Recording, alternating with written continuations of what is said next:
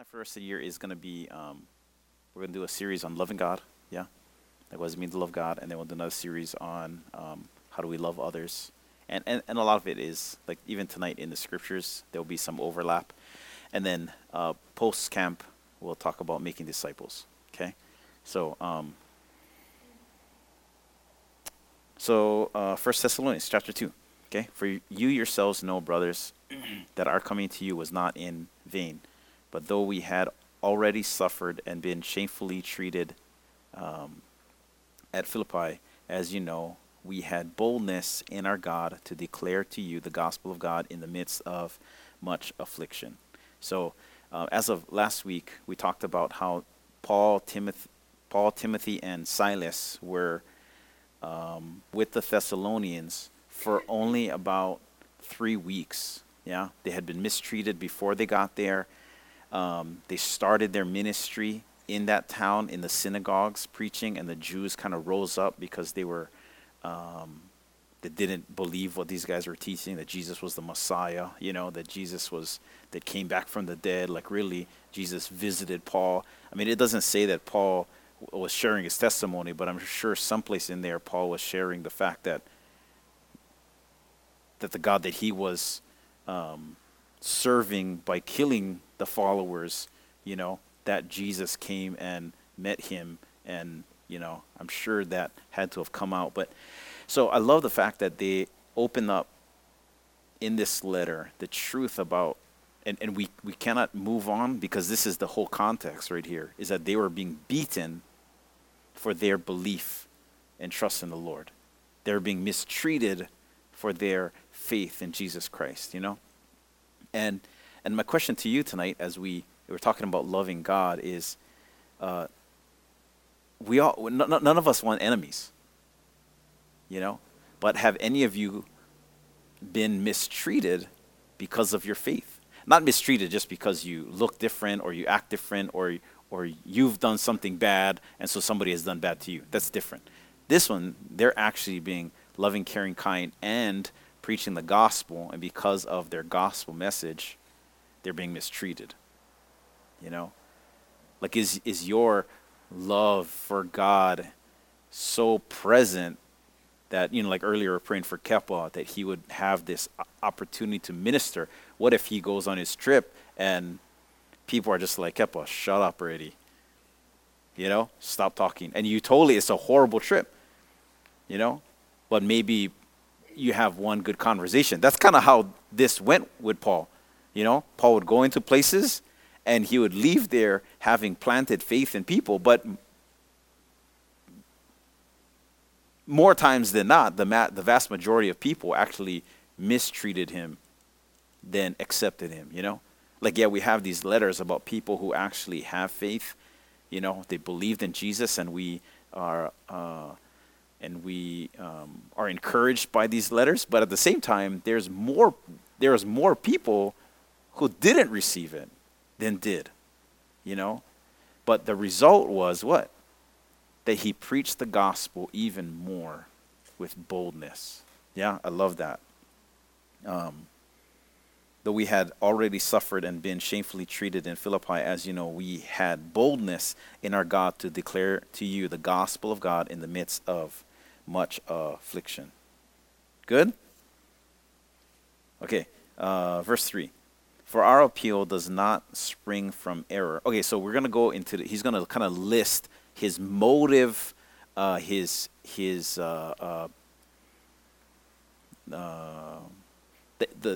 inside of what is coming out. Yeah. So what was the heart and thoughts behind Paul and him sharing the gospel? Yeah, him, Timothy, and Silas sharing the gospel. So verse 3: For our appeal does not spring from error or impurity or any attempt to deceive. So what did loving God look like for Paul? Well, he wasn't trying to deceive people. Yeah, he wasn't preaching error or living a life of impurity.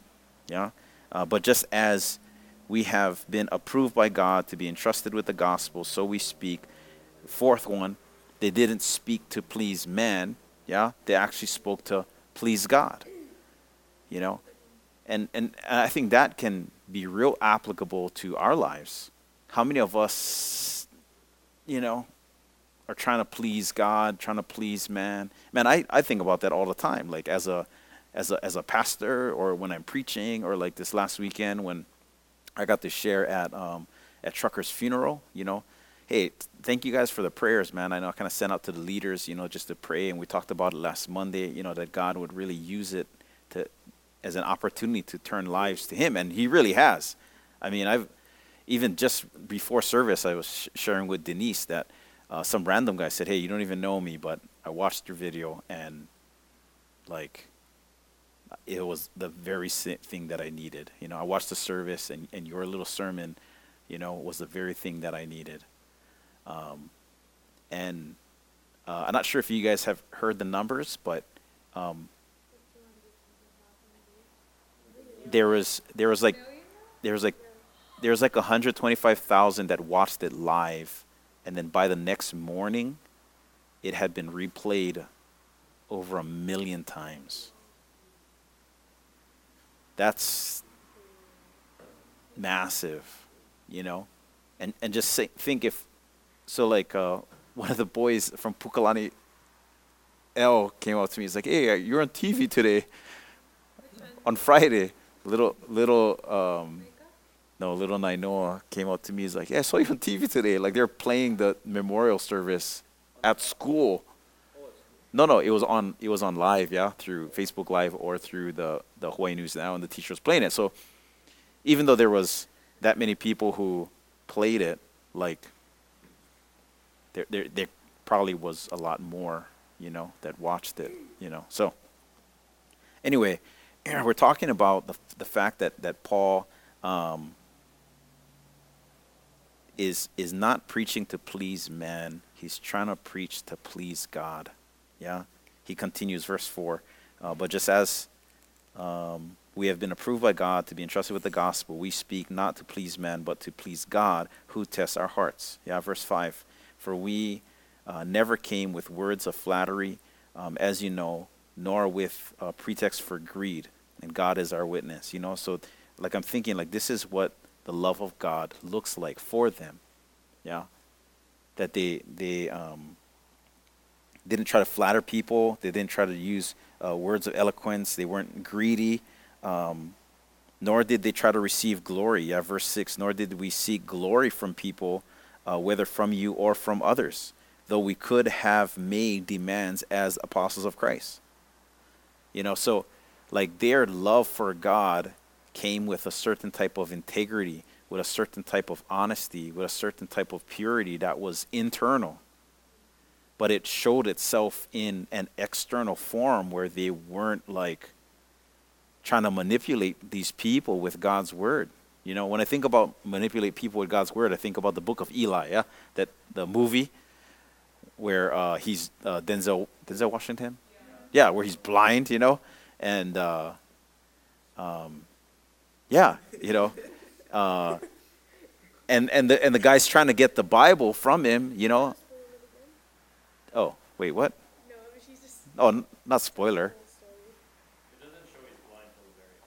Yeah, till the very end, but that was like 2010 movie or something. Like, if you haven't watched it now, like, yeah. So he's blind, okay? He's blind, yes. But the guy was trying to get the Bible, right? The guy was trying to get the Bible in order to use it to control the people, yeah? To ultimately probably try to make it so he would be God, yeah. But Paul didn't. He didn't do that. Silas didn't do it. Timothy didn't do it. Yeah. Instead, here you guys got to listen to this. So verse 7. There's not that many places in the Bible where you will hear language like this. Yeah. So verse 7. But we were gentle among you, like a nursing mother taking care of her own children. So being affectionately desirous of you, we were ready to share with you not only the gospel of God, but also our own selves, because you became very dear to us. Let me just read that again. Yeah. Imagine somebody's writing this letter to you, okay? But we were gentle among you like a nursing mother taking care of her own children. So being affectionately desirous of you, we were ready to share with you not only the gospel of God, but also our own selves, because you had become very dear to us. So when I read that, so I've been reading this and listening to it, I almost cringe a little bit because I live in the 21st century, and I just feel like I feel like my first instinct was I took it negatively. Like I hear people who talk about different characters in the Bible on how, these guys were homosexuals, and how these guys, like you think about, look at the language, right? He's like, I was gentle among you like a nursing mother. So what is like so very gentle, but the mom's feeding the baby with her breasts, And then he's like, and so being affectionately desirous of you, we didn't only give you the gospel, we wanted to give you ourselves. And we live in such a corrupt time that this kind of language is like almost like unheard of. Like nobody wants to use that kind of language. But then I'm thinking again, you guys all understand this. When we think about pastors that we know, when we think about pastors' wives that we know, when we think of other friends of ours that we know, that we do like camps with and we do trips with, like when we see them, it's like literally a family. On the world side, like somebody who doesn't know the Lord, they can read this and be like, bro, that's a little sketchy, But for us who are in the family of God, we read this and we can kind of be like, bruh, no, I totally get this. I've had some hardcore moments in my life where I needed somebody to be affectionately desirous, like of me, searching me out, seeking me out, because I was running, And they came and chased after me. They came to my house and knocked on my door. They gave me calls early in the morning, late at night, seeking me out. Because there was a season in my life where I was the one of the 99 that went astray, And so we can read that in a worldly perspective and just be like, I don't know, that's kind of weird. But then every single one of us here, we understand that we've had people in our lives that are like that. And the call for us is to be like that. Let our love for God, not just stay on the surface, Like definitely do everything appropriate, I'm not saying like start to make it out and all this kind of stuff, like, like hooking up and, doing things that are done in the secret in a sketchy way. But I'm saying like in the most godliest, truest, purest form, we can have like an intimate relationship that is above reproach, that can be done in the open. And other people can almost be desirous of that relationship. Later on, he's going to talk about, in chapter 4, he's going to say, about brotherly love, I don't have to teach you, because you were taught by God how to love one another.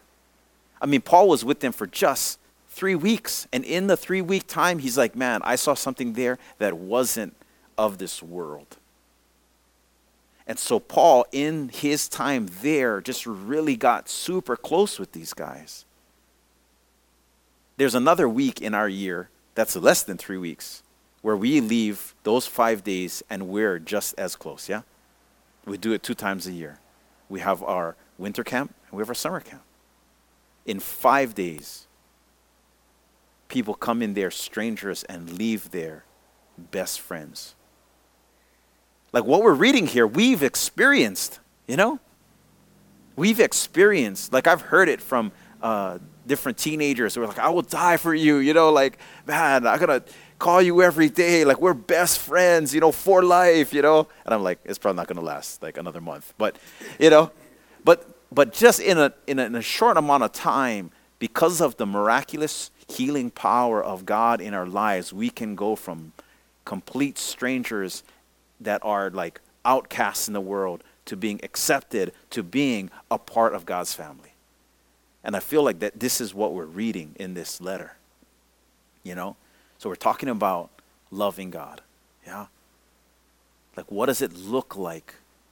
What does our love for God look like? It should look like a type of relationship with people that's totally pure, totally appropriate, totally above reproach, yeah, that is all glorifying to God, but it's deep.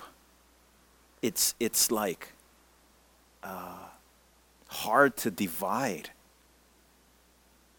So I think back. So when I think about division, right? So we've got a few more times, but I don't go too many tangents. But in the letter that Paul wrote to the Corinthian church, that church had all kinds of issues, like sexual impurity.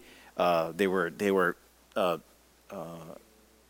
when they're talking about the communion, like rather than just like making it worship, guys were like mopping, like taking extra communion bread, like they had issues.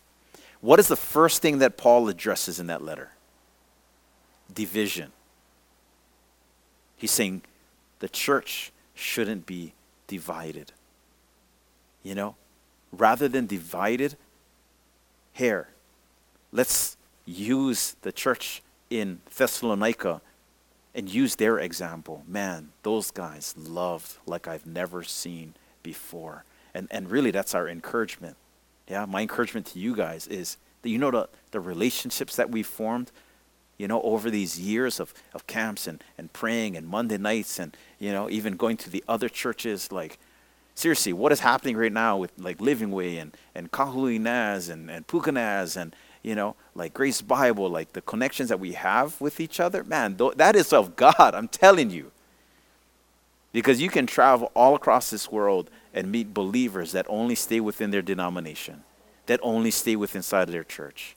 I mean, what Paul is saying right here is that they had this love that wasn't just within the four walls, It impacted Paul in such a way where as soon as he left there, he thought about him. He's like, man, I got to write you guys. Like, how are they doing? So he sends Timothy back. Timothy, go check on these guys. Make sure they're doing all right. Make sure they haven't been deceived.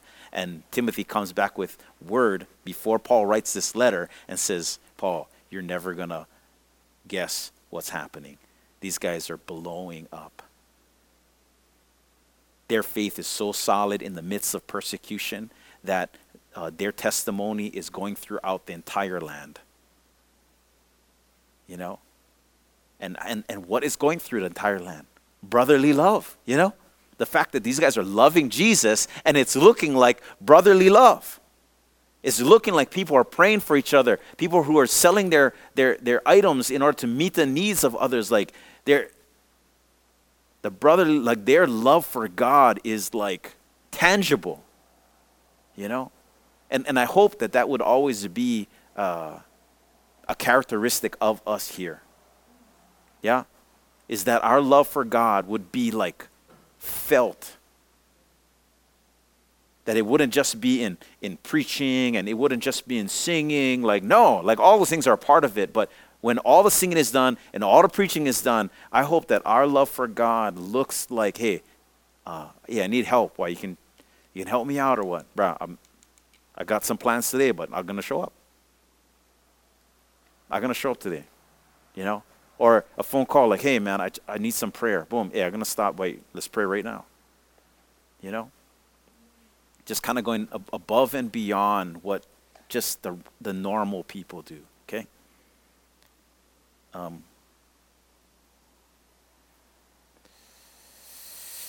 Good stuff? Yeah, great stuff, yeah.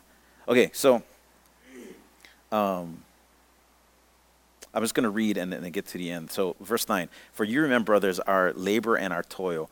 We work night and day, and we might not be a burden to you while we proclaim to you the gospel. You are our witness, God also, how holy and righteous and blameless was our conduct toward you believers. So 5 things, yeah. What did their love for God look like? 1, work. They weren't lazy.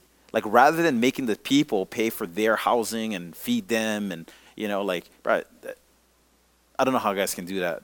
Like, modern now, there's so many Christian speakers that travel the world and, like, they won't show up if the price isn't right. And I don't know how they can sleep at night. Like, and I just don't know. I mean, you're talking big money. to show up and preach. Like guys ask me, oh, you can do this and do that. Like, can you come speak or do my wedding? Like, how much does it cost? I'm like, cost. Like, bruh, I'll do it for free. Like, I'm not, and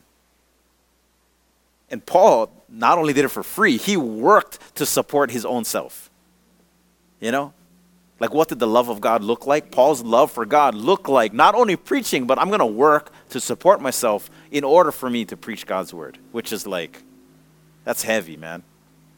He was holy, yeah. They were what is it? They were holy, they were righteous, they were blameless before God and before them.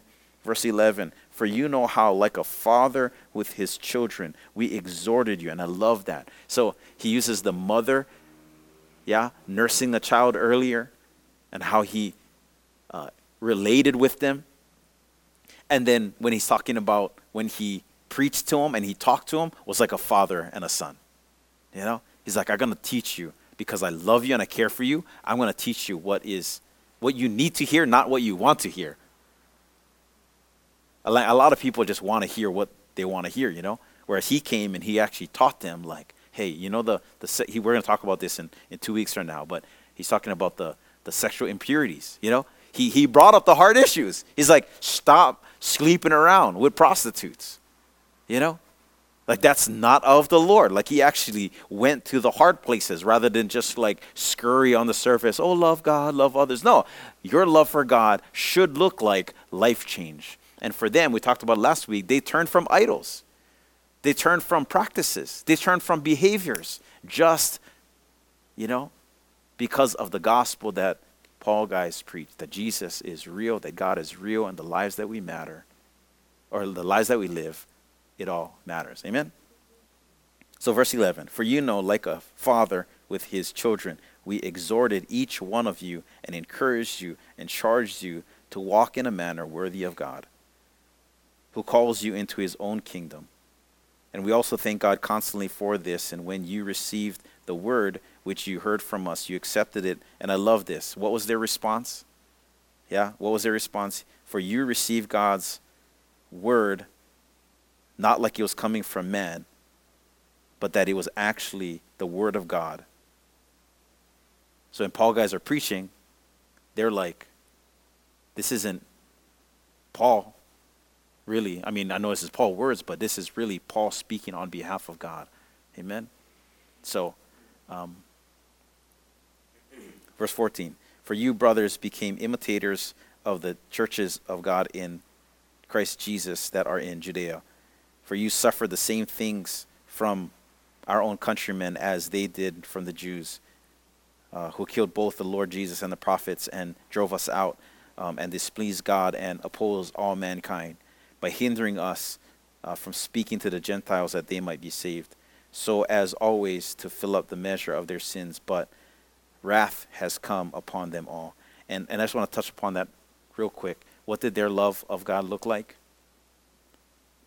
Or at least for Paul, he understood that his love for God looked like trust. That even when he was mistreated and beaten and persecuted, he understood that the wrath of God, was going to take care of that. Heavy? Yeah? Like, I'm at a place right now in my life where because I've had a few people that were like maliciously out to get me. And then there was like conflict. And then I would see them like a handful of years later and their lives were like totally ravished. Like divorced, like lost their job, like, and some Christians and some non-Christians, like totally like sickness is on them, and not that I prayed for those things, but like from our conflict to when we, when I actually like saw them again, there was like radical changes that had happened, and so now like when there's people who are like vibing and like out to get me, like I just start praying like, God, be merciful, be gracious, like forgive them, like they don't know what they're doing right now, because I don't want to see like what Paul is saying, like that there's like the wrath of God is coming upon them last. Okay, So last, let's just finish this up and we're done. But since we were torn away from you, right, because they were only there for 3 weeks and they got persecuted that they leave, brothers, for a short time in person but not in heart, we endeavor more eagerly and with great desire to see you face to face, because we wanted to come to you. I, Paul, again and again, but Satan hindered us. For what is our hope, our joy, our crown of boasting before our Lord Jesus at his coming? Is it not you? For you are our glory, you are our joy. So let me just read some verses for you about like the different scriptures in the Bible where it talks about the crown. Okay, so James 1:12, blessed is the man who remains steadfast under trial, for when he has stood the test, he will receive a crown of life. Yeah? He will receive a crown of life. Okay? 1 Peter 5:4, and when the chief shepherd appears, so Jesus Christ, you will receive the unfading crown of glory. Cool? What is another one? Psalms 103 talks about that we can have a crown of steadfast love and mercy. Revelation 2:10, do not fear, for you are about to suffer. Behold, the devil is about to throw some of you into prison, that you may be tested, and for 10 days you will have tribulation. Be faithful unto death, and I will give you the crown of life.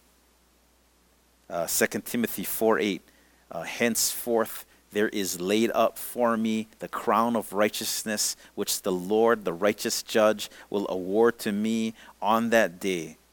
And not only to me, but also to all who have loved his appearing. And last one, I'll go, or two more, and we're done. Proverbs 12:4. And this is good for me. I like this one. And for you guys too. You guys can like this one. Brooke. An excellent wife is the crown of her husband, but she who brings shame is like rottenness to his bones. Okay, but I love, like, so what Paul is saying is, when he stands before God, he's gonna boast about the church, like his jewels on his crown, the things that, like, so Steph has, she loves her ring, yeah, like, especially when we had just gotten married, and like people would come, oh, I want to see your ring, like it was the shining like crystal with the cut and whatever, yeah, it was just like this diamond of jewel, and people would look at it and just be like, oh, like they would seriously be worshiping it. I'm like, that's an idol, like take that thing off, But I understand it now. When I read these scriptures, it's like a crown without jewels is just a metal. But the glory that crown gets is because of the jewels. Yeah, because of the diamonds that are on it. And when I think about Paul, he's like, in the end, I'm going to have a crown for sure, and you guys are going to have crowns, but the thing that's going to make the crown cool? You guys.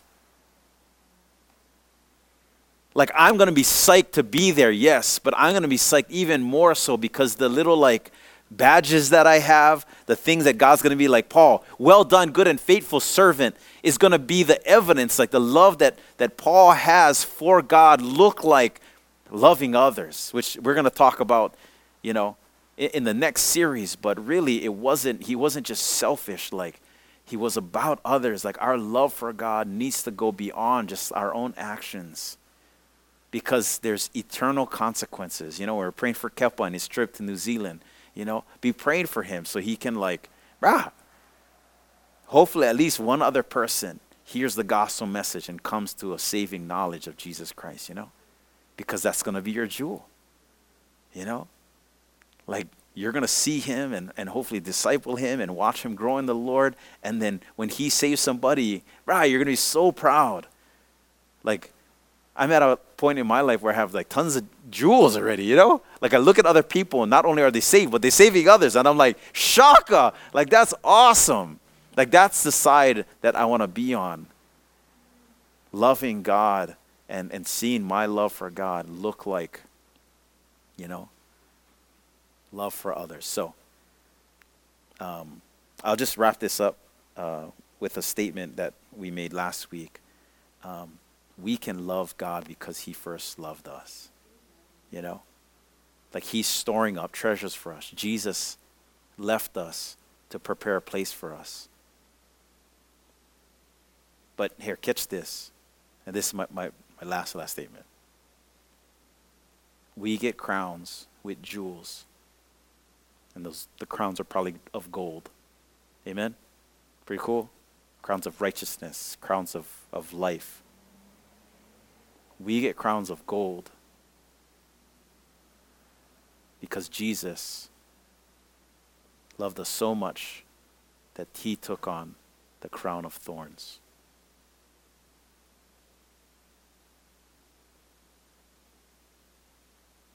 God loved us so much that he sent his only son to die on the cross, and he got the crown of thorns so that we could get crowns of gold and jewels. The lives that we live are, or our love for God is a result of God's love for us. It's not the other way. It's not because I love God, God loved me. No. It's because God loved us first that we should have no other response than to stand up and proclaim his name, you know? So I'll do it here in a small group. I'll do it at Truckers Thing. I'll do it so millions of people can watch and hear about Jesus. But I don't care about any of the credit, you know? Because Jesus took on the thorns, man. He took on the crown of thorns. I owe him my life. Amen. Let's pray. Jesus, thanks so much for tonight.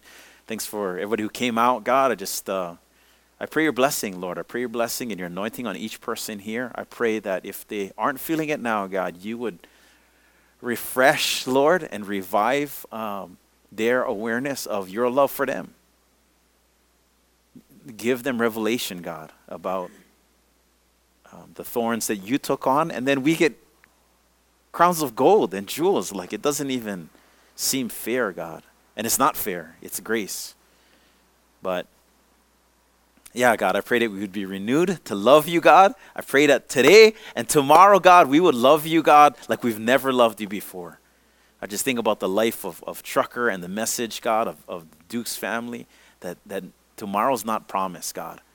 I pray we wouldn't let anything hold us up, that we wouldn't hold grudges because we think we have another week to live. We wouldn't hold bitterness towards other people because we think, oh, we're going to live for, so much longer. Man, I pray that we would love you, God, as passionately as we can, forgiving others, asking you for forgiveness, God, not running from you, but running towards you. Because, our time here is short, man. The future isn't promised. And you're already showing your love for us. So because you love us, God, I pray that we would live a response of love, Lord, to you. And we praise you for tonight, Lord. In Jesus' name, amen.